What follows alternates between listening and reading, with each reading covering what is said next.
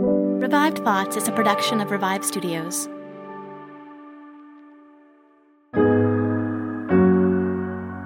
This is Troy and Joel, and you're listening to Revive Thoughts.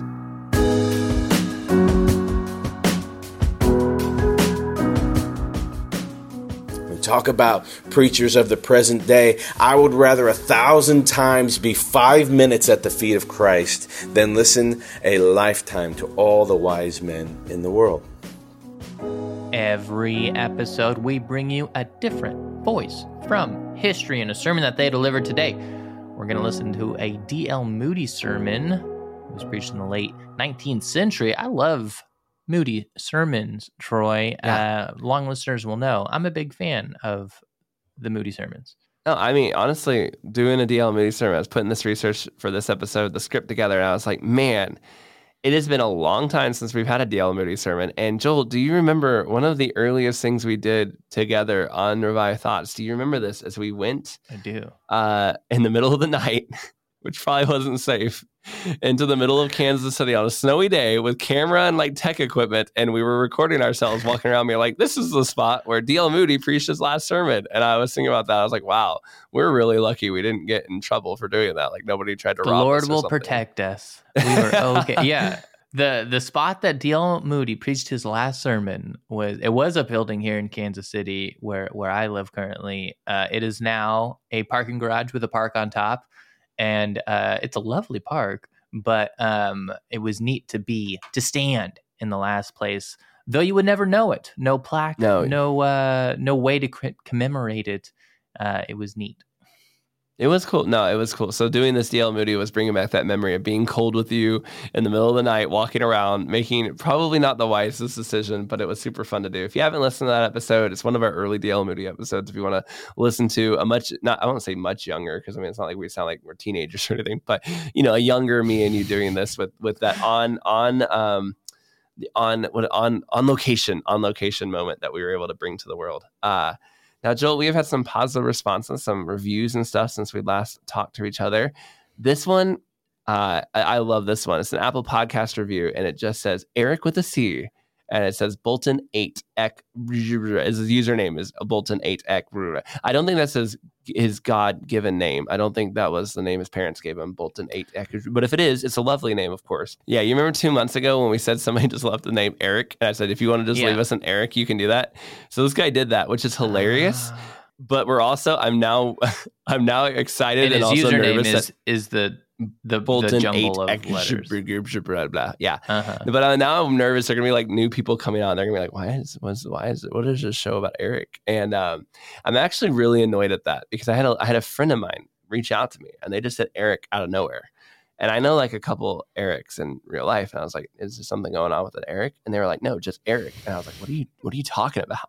And like in your own episode, you said I could just tell you Eric. And I was like, oh, I'm so mad. I forgot that. I was so frustrated with myself for not catching what they were doing.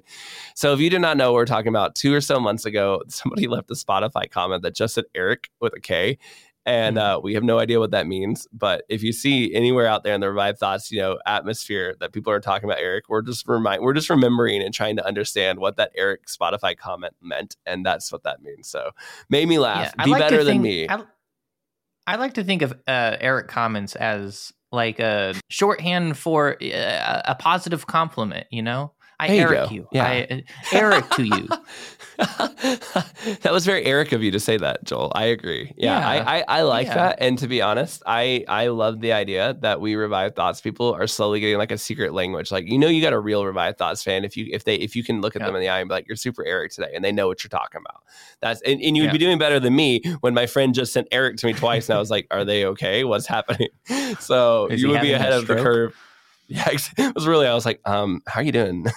And they were like, you don't get your own joke. I was like, oh my gosh, I can't believe I didn't get that. So if you're a real one, you understand what Eric means. And if you don't, you got to go back like 2 months and find that episode where we talked about Eric. Okay. We had another comment as well. This actually was a personal message. So when the Woodrow Wilson episode dropped, I mentioned a guy who about a year ago had written me and told me how our story, this was from an earlier episode a year before, Minister to Monsters, how that story had given them the courage to do something really, really hard, which was go and share the gospel in a prison where they where their own daughter's rapist, they said, was located, and that they didn't want to do it. They were part of prison ministry, but when they heard that episode, it gave them the courage to do that. And I still am blown away by that. And I couldn't believe our show was used to give somebody the courage to do something like that. Well, I'm assuming that he may have listened to that episode, because he actually sent me an update kind of filling me in on what happened afterwards. And he did run into this gentleman that he had a problem with, and he did share the gospel with a group of people. And he told me that even though that person specifically that he had run into, there was no heart change, there was another person there that day that did give their life to Christ, that the passion and willingness of just hearing the gospel from him had moved on his life, and someone came to Christ. So it's pretty awesome that the Lord has used, the Lord is using this guy. Obviously, he's the one doing the hard work, but I just feel really, touched, really just can't. It's amazing that Revive Thoughts was used to encourage somebody. And through that encouragement, the gospel was shared. And through that sharing the gospel, somebody is in heaven. Is going to be no, he's not dead yet. So he's going to be in heaven with us someday. And that's just amazing. So I wanted to share that story that he kind of updated us. I wanted to share that with you. So praise the Lord that he's moving. And yeah, that was just something that was really, really cool. All right, doing an episode on D.L. Moody. Back to where we are. D.L. Moody. We have done episodes on him before, but we're going to kind of do a full walkthrough of his life, because I think it's been about 2.5 years since we've talked about him. So we have a lot of new listeners who have probably not heard much about him in a while. Yeah, you've probably heard the name D.L. Moody. Dwight is what the D stands for. Troy, without looking, what's the L stand for? Yeah, I did look all right. Lyman. It's Lyman. But if you had asked me earlier today, I would not have known the answer. I'd have been like, Dwight the L stands for living. Dwight Livin Moody. Dwight Lyman Moody is his full name. I wonder, why do people, they're like your J.R. Tolkien's, like what? At what point in your life do you decide, G.K. Chesterton, rock the initials as your actual name? I think sometimes it happens because there's someone else with a similar name, and you don't want to be associated with that guy. So you throw some initial action out there to kind of, I'm different than him. But I don't know of any famous Dwight Moody's, so I don't know why D.L. Moody would have maybe done that. Yeah, well, maybe not in our day. Maybe back in his day, there was like a famous candy store clerk that was Dwight Moody that he really just didn't want competition with. He was born in 1837 in Massachusetts, and he was the sixth of 9 children and has quite a sad upbringing, because when he was only 4 years old, his father died, and about a month after that, his mother gave birth to twins. And so imagine being 4 years old, one of 9 children, and your mom just having newborn twins in the middle of the 19th century. Very difficult situation, especially since the family didn't have a lot of money to begin with. And now that the father was gone, they were certainly broke, and debtors came to collect, and essentially overnight, everything was taken from them. Their debt was such that debtors even ended up taking the firewood that they had stored up from the winter, taken by creditors. And that night, the mother had them all gathered into bed, and they prayed to God that the Lord would provide for them. And the next morning, the uncle came by to visit and brought them some firewood so that they could warm the house. So to deal with such a harsh situation, the mother often had to send the children other places to kind of room and board. They would work different farms of the neighborhood, and those neighbor farmers would, repay by giving them some food and a place to stay. And I do imagine they were working, but I also kind of imagine the neighbors understood, like, we're doing this to help this family because this woman's, a widow and has 9 kids. At one point, Moody was at a neighbor's house, and he came home and told his mom, I can't stay here anymore. All he has fed me is for the same meal for 19 days in a row. The meal was cornmeal and milk for 19 days. And I just imagine how awful that would be. If you're a mom, if you're a parent, you are trying to take care of these kids, and your son comes to you and says, I've had the same meal for 19 days, cornmeal and milk. Mom, don't make me go back. How heartbreaking that must be. And even more heartbreaking was the mom said, hey, he's feeding you, you have to go back. That was the deal. If you're working, if he stops feeding you, let me know. But if he's feeding you, I need you to stay there. I'm sorry that you have to eat cornmeal and milk every single day. How desperate and rough is the situation when that's your answer from your mom? I mean, if anybody has kids, or you've ever been a kid, I mean, you can just see this is a hard situation. Because of this life of working for farmers, Moody never got fully educated in school. He got about basically a 5th grade education level. But his mother was determined that she could give him as much education as she could. She enrolled the kids in Sunday school so that they would basically spend the weekends together, but their Sundays were busy in Sunday school and getting nightly devotions where they could together as a family. Sundays were absolutely church time. Her kids worked at farms during those weekdays, like we said. So on Saturday, maybe they could all hang out together, but Sunday was all about that church. They would go to the morning service. They would stay the entire day. The kids would all do Sunday school. They would stay for the evening service, and they spent just all of their Sundays completely around the church. And at the time, Moody was not saved, yet his mother was just impacting this, building this life around the church for them, I think. And this is happening in the middle of Massachusetts, in the middle of nowhere. I always think about the pastor who's basically helping raise these kids. He's there taking care of them on Sundays, running them all. You have to think about that guy who's just kind of ministering to this sad family. That the husband dies, a rough situation. There's 9 kids run all over the place. There had to probably be times when he was tired. There had to definitely be times when the mom was tired. You're looking at the situation and going, this is rough. And you had no idea that you were encouraging and ministering to what would eventually be one of the most famous evangelists America ever produced. Yeah, enter the next phase of his life, the next era of his life. At the age of 17, he went to work for his uncle's shoe store in Boston. Get away, get out of the house a little bit, go to Boston, work with his uncle. His uncle didn't mind having Moody work for him, but one of his requirements was that he went to church with them. And, Moody was fine with that.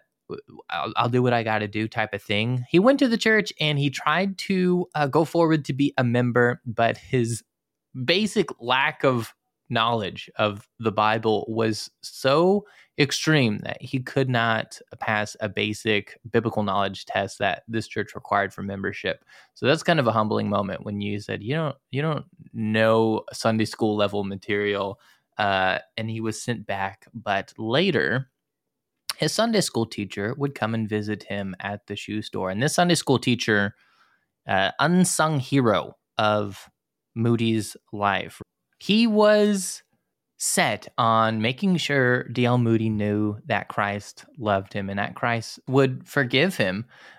So they would have these conversations at the shoe store, and shortly after, D.L. Moody would be converted. He gave his life to the Lord, and the effects of this were seen throughout his church, and later his Sunday school teacher would say of him, quote, "I can truly say, and in saying it, magnify the infinite grace of God bestowed upon him, that I have seen few persons whose minds were spiritually darker than was his when he came into my Sunday school class. And I think that the committee of the Mount Vernon Church seldom met an applicant for membership more unlikely ever to become a Christian of clear and decided views of gospel truth, still less to fill any extended sphere of public usefulness." Not a big endorsement. Yeah, this kid was a terrible idiot kid, but look how God changed his life. That is what that is. Like we did not have high hopes for him. We were really worried about this one, is reading between the lines what that says. Moody was already a member of the YMCA, and that's because at the time the YMCA is not like it is today. It's not just like a gym where you go, hit the treadmill or maybe play basketball, but it was it would have sports attached to it, but it was really focused on educating people and teaching them the gospel. Back then, it was originally about that kind of thing. And so by being a member of the YMCA and going to those events and meeting at their locations, you could get actual schooling and, get some education. So he was already kind of about that. When he heard them teaching about Jesus, he was excited about it too. Moody was so excited that he really threw himself into these two areas of his life, the church and the YMCA. Now, Moody's life actually hit kind of a crossroads at this point. He's become a Christian. He's converted after that experience with the Sunday school teacher, but he is also kind of growing in his business skills, and he's becoming really good and a really experienced shoe salesman. His business was flourishing, and he had just a savings, $7,000 in shoe sales. Now, $7,000 in 1860s, I did a quick conversion, and if Google is correct, that's the equivalent of $260,000 in today's money. So that's how much he's saving in terms of inflation, how much he's been able to set aside from his shoe sales. And basically that was enough to get going on his own shoe stores. He could have really become a big shoe businessman. And he was really well liked in the business community. They all saw a future for him. They saw him as, I want to say a future Rockefeller. I don't know if he would have been that big, but he had a real future. This could have been a thing. And this was a kid who grew up so poor that after 19 days in a row of eating cornmeal and milk, his mom said, go back, right? Like that must have been such a huge temptation for him to go, I'm good at business. I can pay for churches and stuff. I should keep going down this road. But he felt like God was calling him into ministry instead. And so he kind of started a mission hall Sunday school on the side to help the poor. And in 1861, he hung up the shoes, as it were. He put down the shoe ministry, the shoe business, and he said, no, I'm going to do the ministry full time. I think this is what God is calling me to do.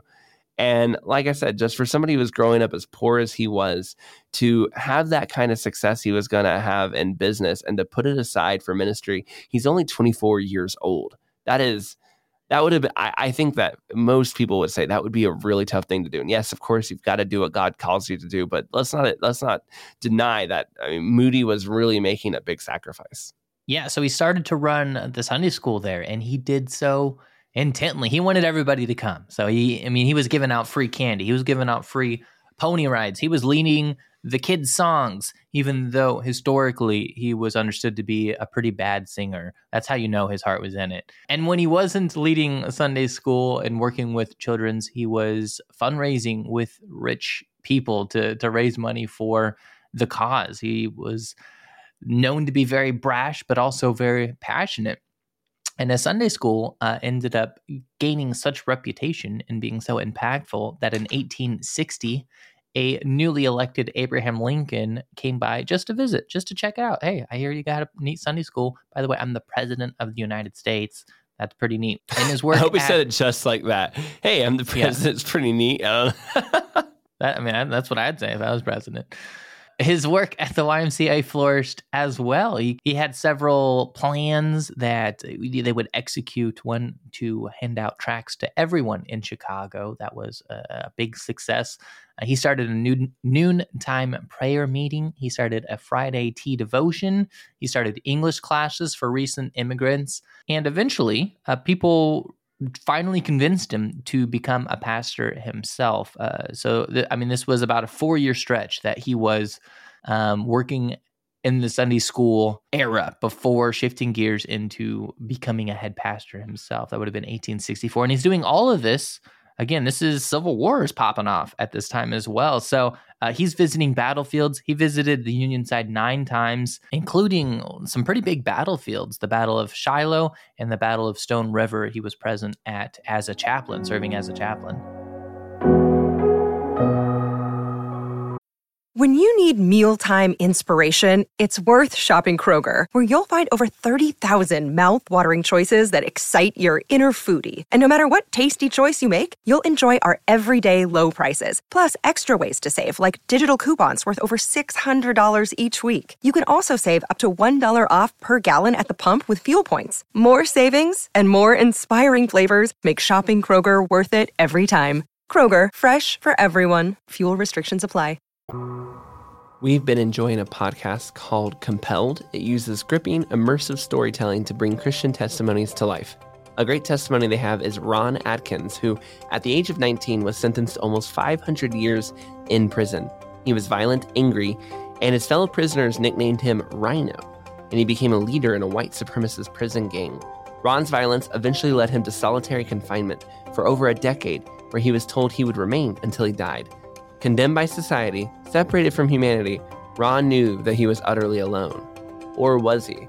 Listen to Ron Atkins share his entire story of a redemption on episode number 49 of Compelled. And there are many other great stories ranging from missionaries, addicts, prisoners, or just regular people who've had their lives transformed by Jesus Christ. Search for Compelled on your favorite podcast app or by visiting compelledpodcast.com. Again, that's compelled with an ED, podcast.com.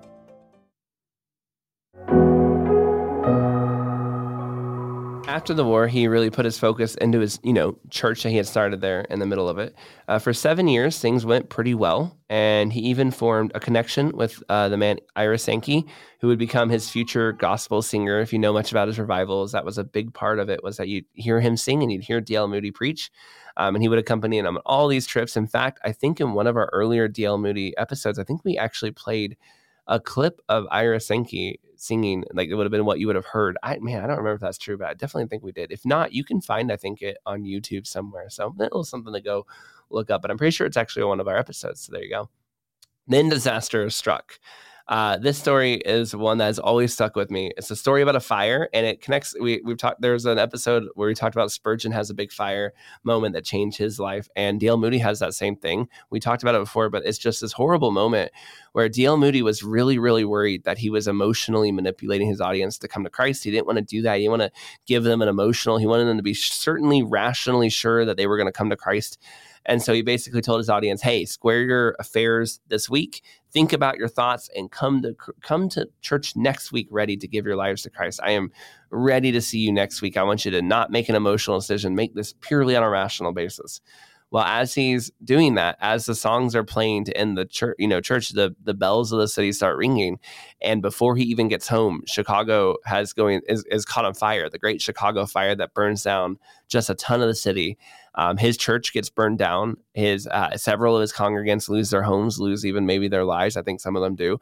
And he never, ever preaches before that church again. He never gets another opportunity. That church is gone and lost to the great Chicago fire. And that just stuck with him for the rest of his life. Like, I could have given the gospel to people who quite literally would never get a second chance. And I didn't, because I was worried about the way I would do it. And he was like, man, it really hit him hard. It really broke him. And he was like, I'm never doing that again. If I'm in front of people, I'm sharing the gospel. I'm not telling them to wait. I'm telling them right now, because you really don't know if you have another minute. And that story has always stuck with me. I mean, just can you imagine going through that? And can you imagine what that would just do to you? And if you came out of that okay, as D.L. Moody does, how much that would just give you a passion to realize every audience could be your last opportunity to share the gospel.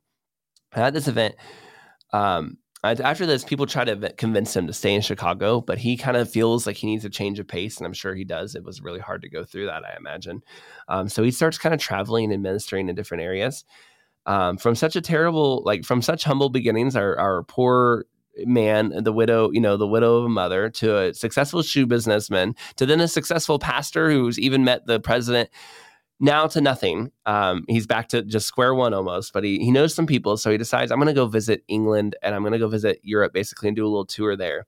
He goes to Scotland, and I didn't know this, but I always thought it was Spurgeon who gave him his first door, but it was actually Andrew Bonar in Scotland who opened the door to him first, heard about him, heard great things, and gave him a chance. And when he did really well in Scotland, Spurgeon heard about him in the UK and then gave him an opportunity in the UK to kind of do the same thing. So after getting both Andrew Bonar and Charles Spurgeon to kind of open their doors and give him opportunities, D.L. Moody was well on his way. And he forms a friendship with these men. He forms especially a close kind of friendship with Charles Spurgeon. And when he comes back to America after doing this tour in the UK, he comes back as a rock star. Now, instead of just, a couple hundred people wanting to hear him or see him, he's got tens of thousands of people wanting to hear the man that had impressed the United Kingdom and had done such a great work in the revivals over there.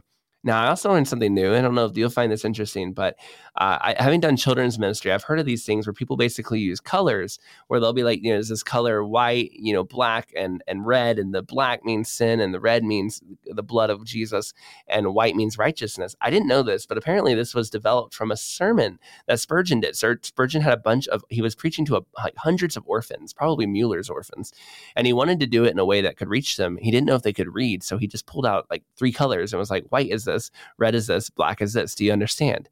Well, this was such a good idea that people were like, we need to make this into a book. And when they did, Moody was like, let's add one more color to this book. Let's make it gold. And gold stands for heaven. And that way they know where they're going after they die. And then Moody started to promote this book everywhere. And a lot of Sunday schools, especially overseas curriculums, have added this book called the Wordless Book. It's just a book of colors for you to share the gospel with around the world. It's been used around the world. And Hudson Taylor specifically added it to their sermons and their curriculums that they used in the China Inland Mission, because they found that just, hey, these pictures are so easy to just understand for people that they used them when they were preaching in China. I just thought this was an interesting little connection between these men who knew each other, working together for something that maybe you've seen in a Sunday school when you were younger. Maybe you've heard somebody do that same thing. This is where it came from. It came from a Spurgeon sermon, was promoted by Moody, and was eventually landed in a lot of missionaries' hands and around the world. Just kind of different things like that. By the way, Moody did meet Hudson Taylor too, and they loved each other, and Moody became very intentional towards raising support for international missions after running into Hudson Taylor. All right, so to wrap up his life here, when most people think of Moody, when they hear the name Moody, what they're probably going to associate it with is his Bible Institute, the Moody Bible Institute in Chicago.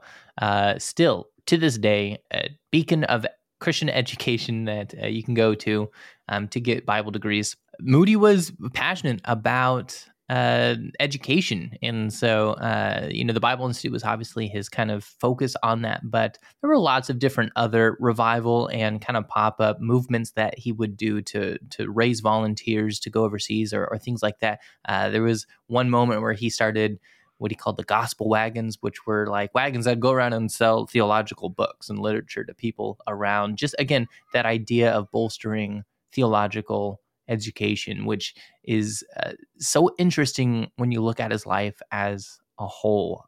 This man accomplished so much. He would eventually die, as Troy and I mentioned, 1899, 9 days before the turn of the century, preaching a tour throughout there that he was sadly unable to finish because of his death. Some would quantify the impact of Moody's life by his gospel literature that he wrote. We can see evidence of that reaching over 100 million people, which is pretty mind-blowing to think about. Others would point to his revivals, his family legacy. It all came from this man who, again, dropped out of school, had roughly a fifth grade education at the time of coming to know the Lord. And he says in his own words, quote, "Why did God choose such a poorly educated, sometimes self-indulgent man?" Let's listen to this sermon. It's titled, "What Do You Think of Christ?"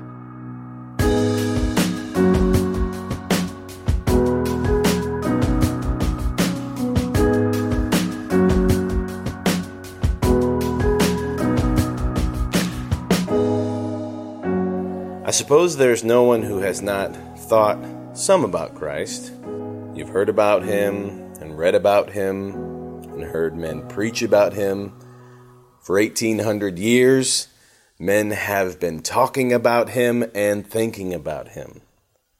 And some have their minds made up about who he is, and certainly some have not. And although all these years have rolled away, this question still comes up and addresses each of us today. What do you think of Christ? And I don't know why it should not be thought of as a proper question for one man to put to another. If I were to ask you what you think of any of your prominent men, you would already have your mind made up about him. If I were to ask you what you think of our president, you would speak right out and tell me your opinion in a minute. If I were to ask you about your governor, you would tell me freely what you had for or against him. So why shouldn't people make up their minds about the Lord Jesus Christ and take their stand for or against him? And if you think well of him, why not speak well of him and put yourself on his side? And if you think ill of him and believe him to be an impostor, that he did not die to save the world, why not lift up your voice and say you are against him? It would be a happy day for Christianity if men would just take sides. If we could know positively who was really for him and who was really against him. I mean, it's of very little importance what the world thinks of anyone else. All the great ones, all the noble people of this world must soon be gone. Yes, it will matter very little what we think of them. Their life can only interest a few. But every living soul on the face of the earth is concerned with this man. The question for the world is, what do you think of Christ? And I do not ask what you think of the Episcopal Church or of the Presbyterians or the Baptists or the Roman Catholics. I do not ask you what you think of this minister or this doctrine or that.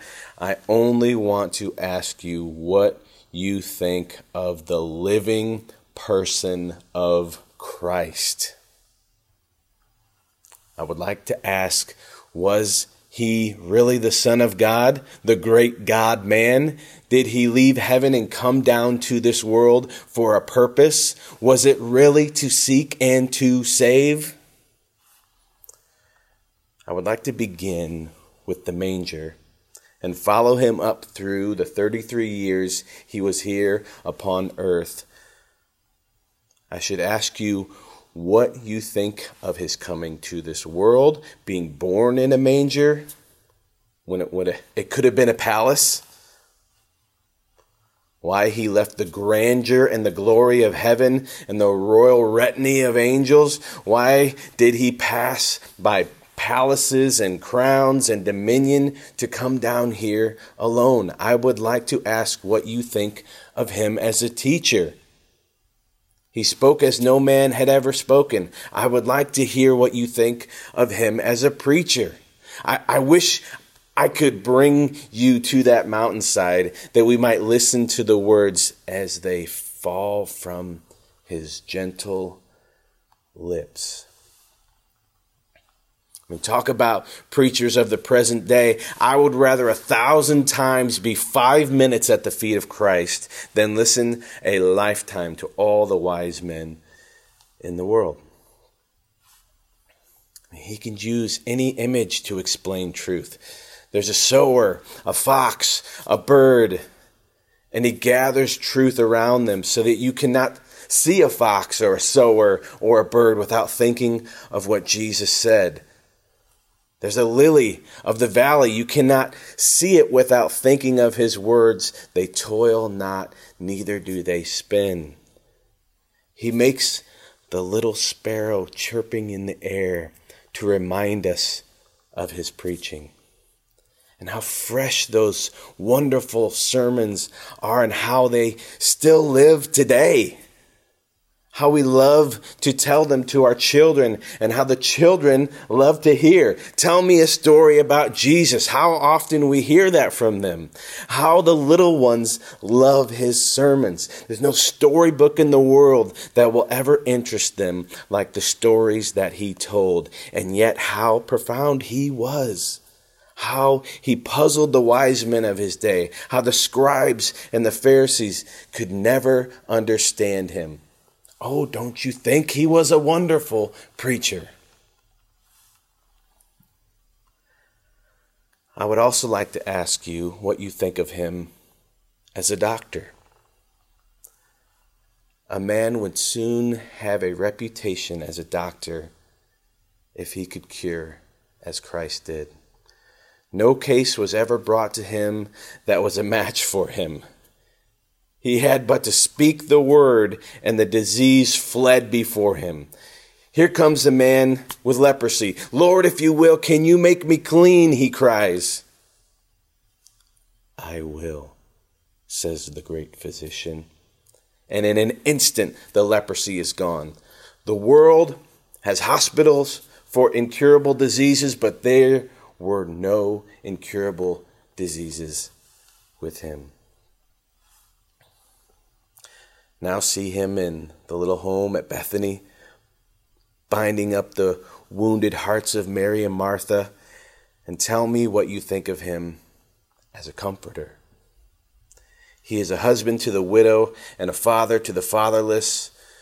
The weary may find a resting place upon his breast, and the friendless may reckon him their friend.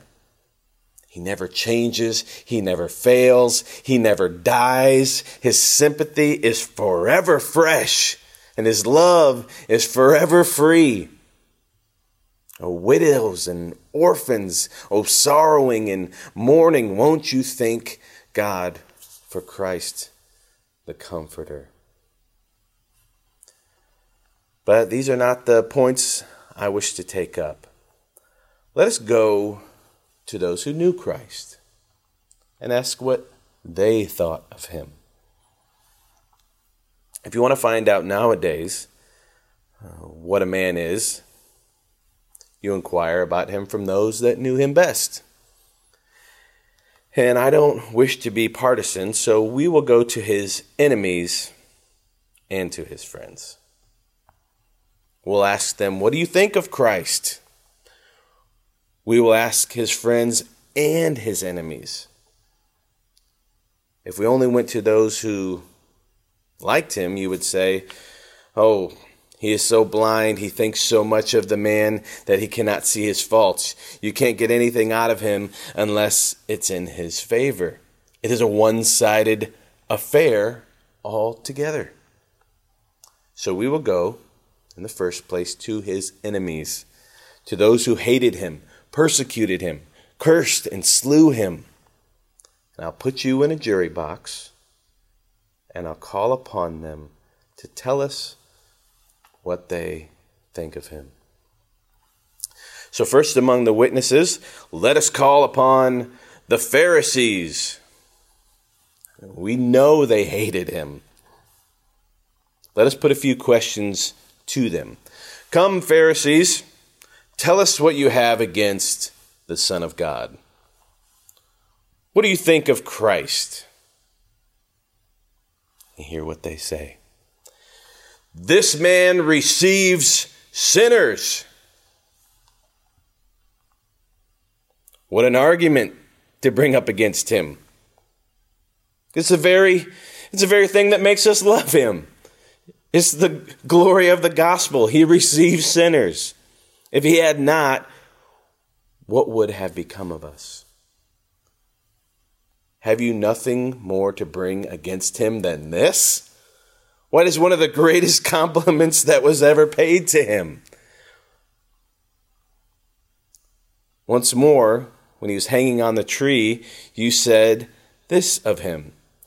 He saved sinners, himself he cannot save. And so he did save others. But he could not save himself and save us too. So he laid down his life for yours and for mine. Yes, Pharisees, you have told us the truth for once in your life. He saved others. He died for others. He was a ransom for many. So it is quite true what you think of him. He saved others. Himself he cannot save. Now let's call upon Caiaphas, the head priest. What do you say of him? Let him stand up here in his flowing robes and let us ask him for his evidence. Caiaphas, you were the chief priest when Christ was tried. You were the leader of the Sanhedrin. You were in the council chamber when they found him guilty. You yourself condemned him. Tell us, what did the witnesses say? On what grounds did you judge him? What testimony was brought against him? He has spoken blasphemy, says Caiaphas. He said, hereafter you will see the Son of Man sitting on the right hand of power and coming in the clouds of heaven. And when I heard that, I found him guilty of blasphemy. I ripped my mantle and condemned him to death. Yes, all that they had against him was that he was the Son of God. And they slew him for the promise of his coming for his bride.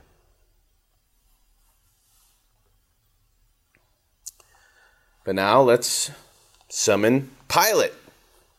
Let him enter the witness box. Pilate, this man was brought before you, and you examined him. You even talked with him face to face. What do you think of Christ? I find no fault in him, says Pilate. He said he is the King of the Jews, just as he wrote it over the cross. But I find no fault in him. Such is the testimony of the man who examined him. And as he stands there, the center of a Jewish mob, there comes along a man elbowing his way in a hurry. He rushes up to Pilate, thrusting out his hand, gives him a message. He tears it open, and his face turns pale as he reads, "Have nothing to do with this just man, for I have suffered many things this day in a dream because of him." It's from Pilate's wife. Hear her testimony to Christ. You want to know what his enemies thought of him? You want to know what a pagan thought? Well, here it is. No fault in him. And the wife of a heathen, a just man.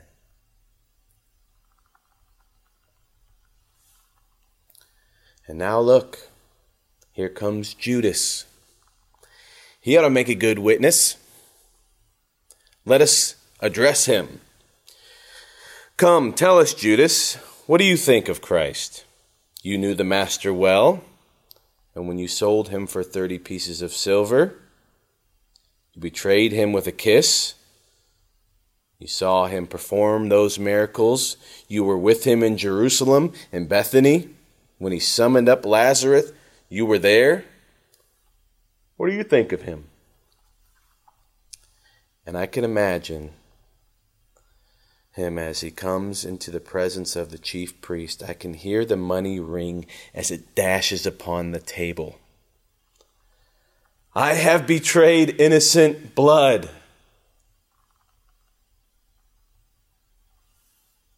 Here's the man who betrayed him.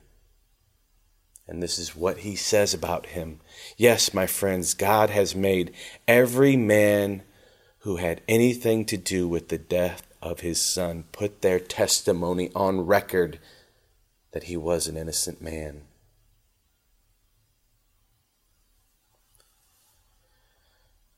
Let us take the centurion who was present at the execution. He was in charge of the Roman soldiers. He had told them to make him carry his cross. He had given orders for the nails to be driven into his feet and hands and for the spear to be thrust in his side. Let the centurion come forward. Centurion, you had charge of the executioners. You saw that the order for his death was carried out. You saw him die. You heard him speak upon the cross. Tell us, what do you think of Christ? Listen, look at him. He is smiting his chest as he cries, "Truly this was the Son of God."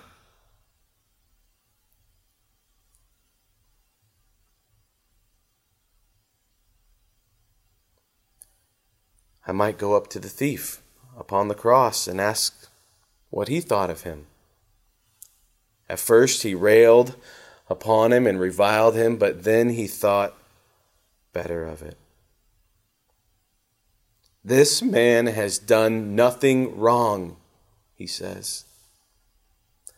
And I might go further. I might summon the very devils themselves and ask them for their testimony. Have you anything to say of him? Why, the very devils called him the Son of God.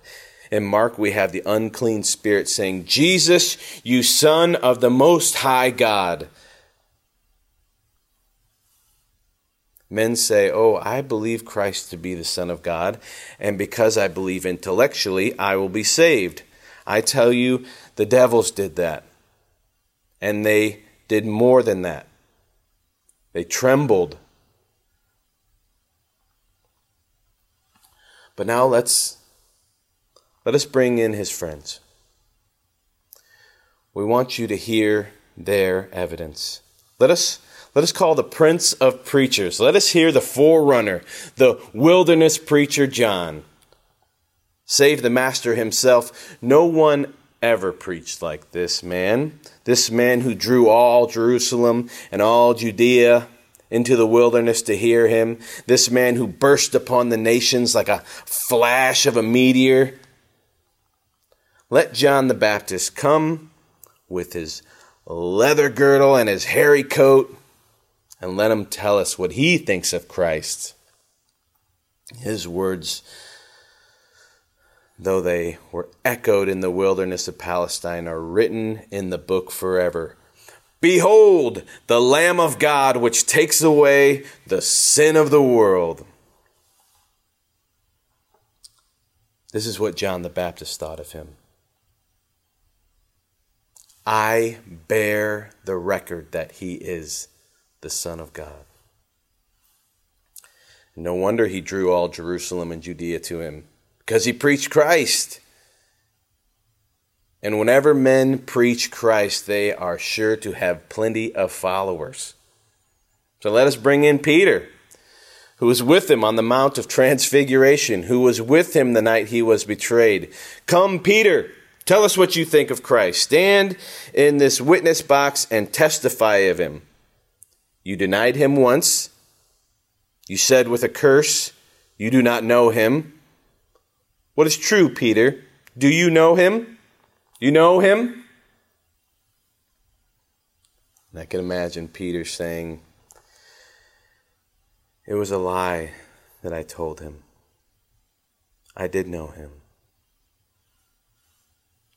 And afterwards I can hear him charging home their guilt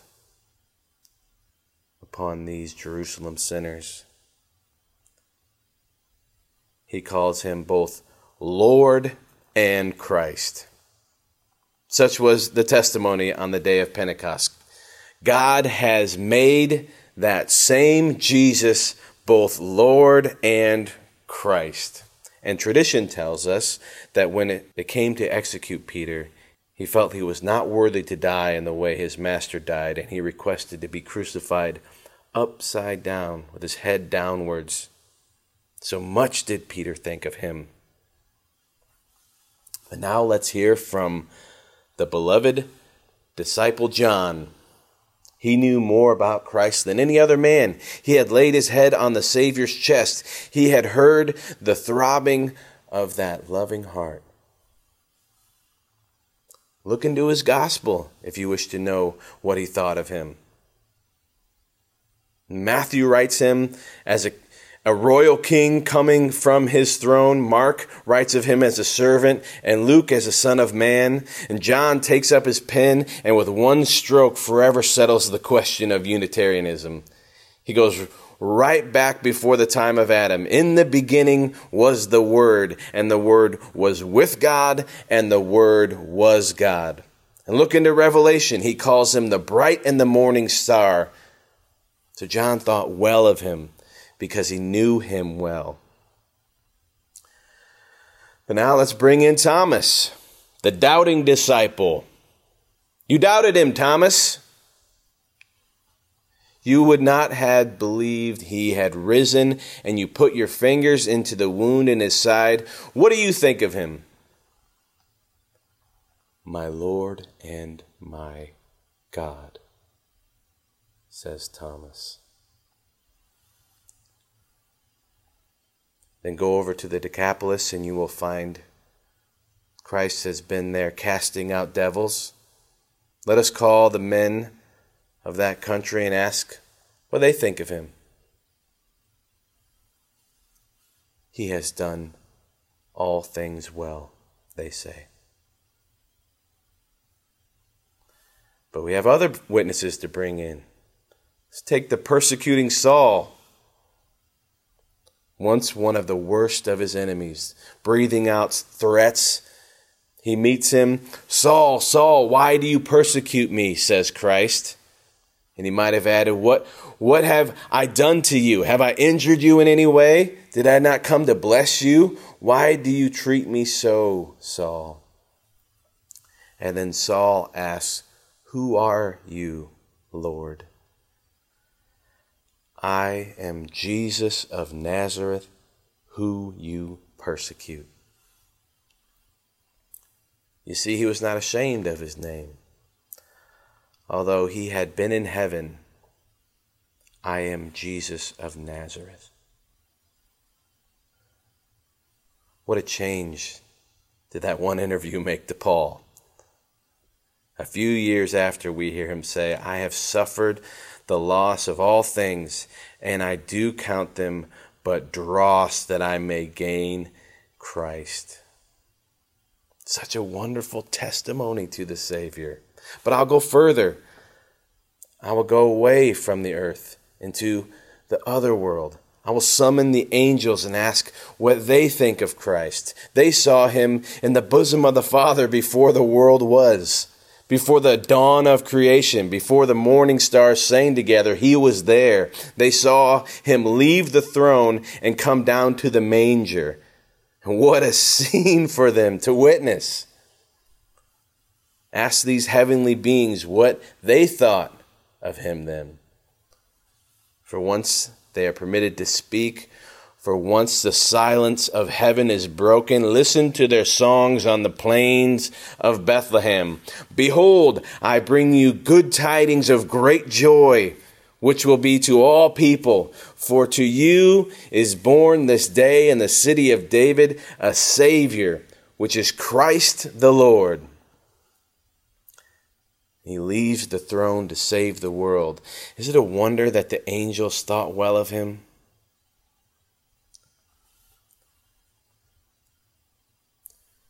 Then there are the redeemed saints, they that see him face to face. Here on earth he was never known. No one seemed really to be acquainted with him, but he was known in that world where he had been from the foundation. What do they think of him there? If we could hear from heaven, we should hear a shout which would glorify and magnify his name. We are told that when John was in the Spirit on the Lord's day and being caught up, he heard a shout around him, 10,000 times 10,000 and thousands of voices saying, worthy is the Lamb that was slain to receive power and riches and wisdom and strength and honor and glory and blessing. Yes, he's worthy of all this. Heaven cannot speak too well of him. Oh, that earth would take up the echo and join with heaven and sing, worthy to receive power and riches and wisdom and strength and honor and glory and blessing. But there's yet other witness, a higher still. Some think that the God of the Old Testament is the Christ of the New. But when Jesus came out of Jordan, baptized by John, there came a voice from heaven, and God the Father spoke. It was his testimony to Christ. This is my beloved Son, in whom I am well pleased. Yes. God the Father thinks well of the Son. And if God is well pleased with him, so should we. If the sinner and God are well pleased with Christ, then the sinner and God can meet. The moment you say, as the Father said, I am well pleased with him and accept him, you are wedded to God. Won't you believe the testimony? Won't you believe this witness? This last of all, the Lord of hosts, the King of kings himself. Once more, he repeats it so that you all may know it. With Peter and James and John on the Mount of Transfiguration, he cries again, "This is my beloved Son. Hear him." And that voice went echoing and re-echoing through Palestine, through all of the earth, from sea to sea. Yes, that voice is echoing still. Hear him, my friend. Will you hear him today? Listen, what is he saying to you? Come to me, all of you that labor and are heavy laden, and I will give you rest. Take my yoke upon you and learn from me, for I am meek and lowly in heart, and you will find rest for your souls. My yoke is easy and my burden is light. Won't you think well of such a Savior? Won't you believe him? Won't you trust him with all your heart and mind? Will you not live for him? If he laid down his life for us, it is not the least that we can do to lay down our lives for him. If he bore the cross and died on it for me, shouldn't I be willing to take it up for him? Oh, that we have no reason to think well of him. Do you think it is right and noble to lift up your voice against such a Savior? Do you think it's just to cry out, "Crucify him, crucify him"? Oh, may that God help us to glorify the Father by thinking well of his only begotten Son.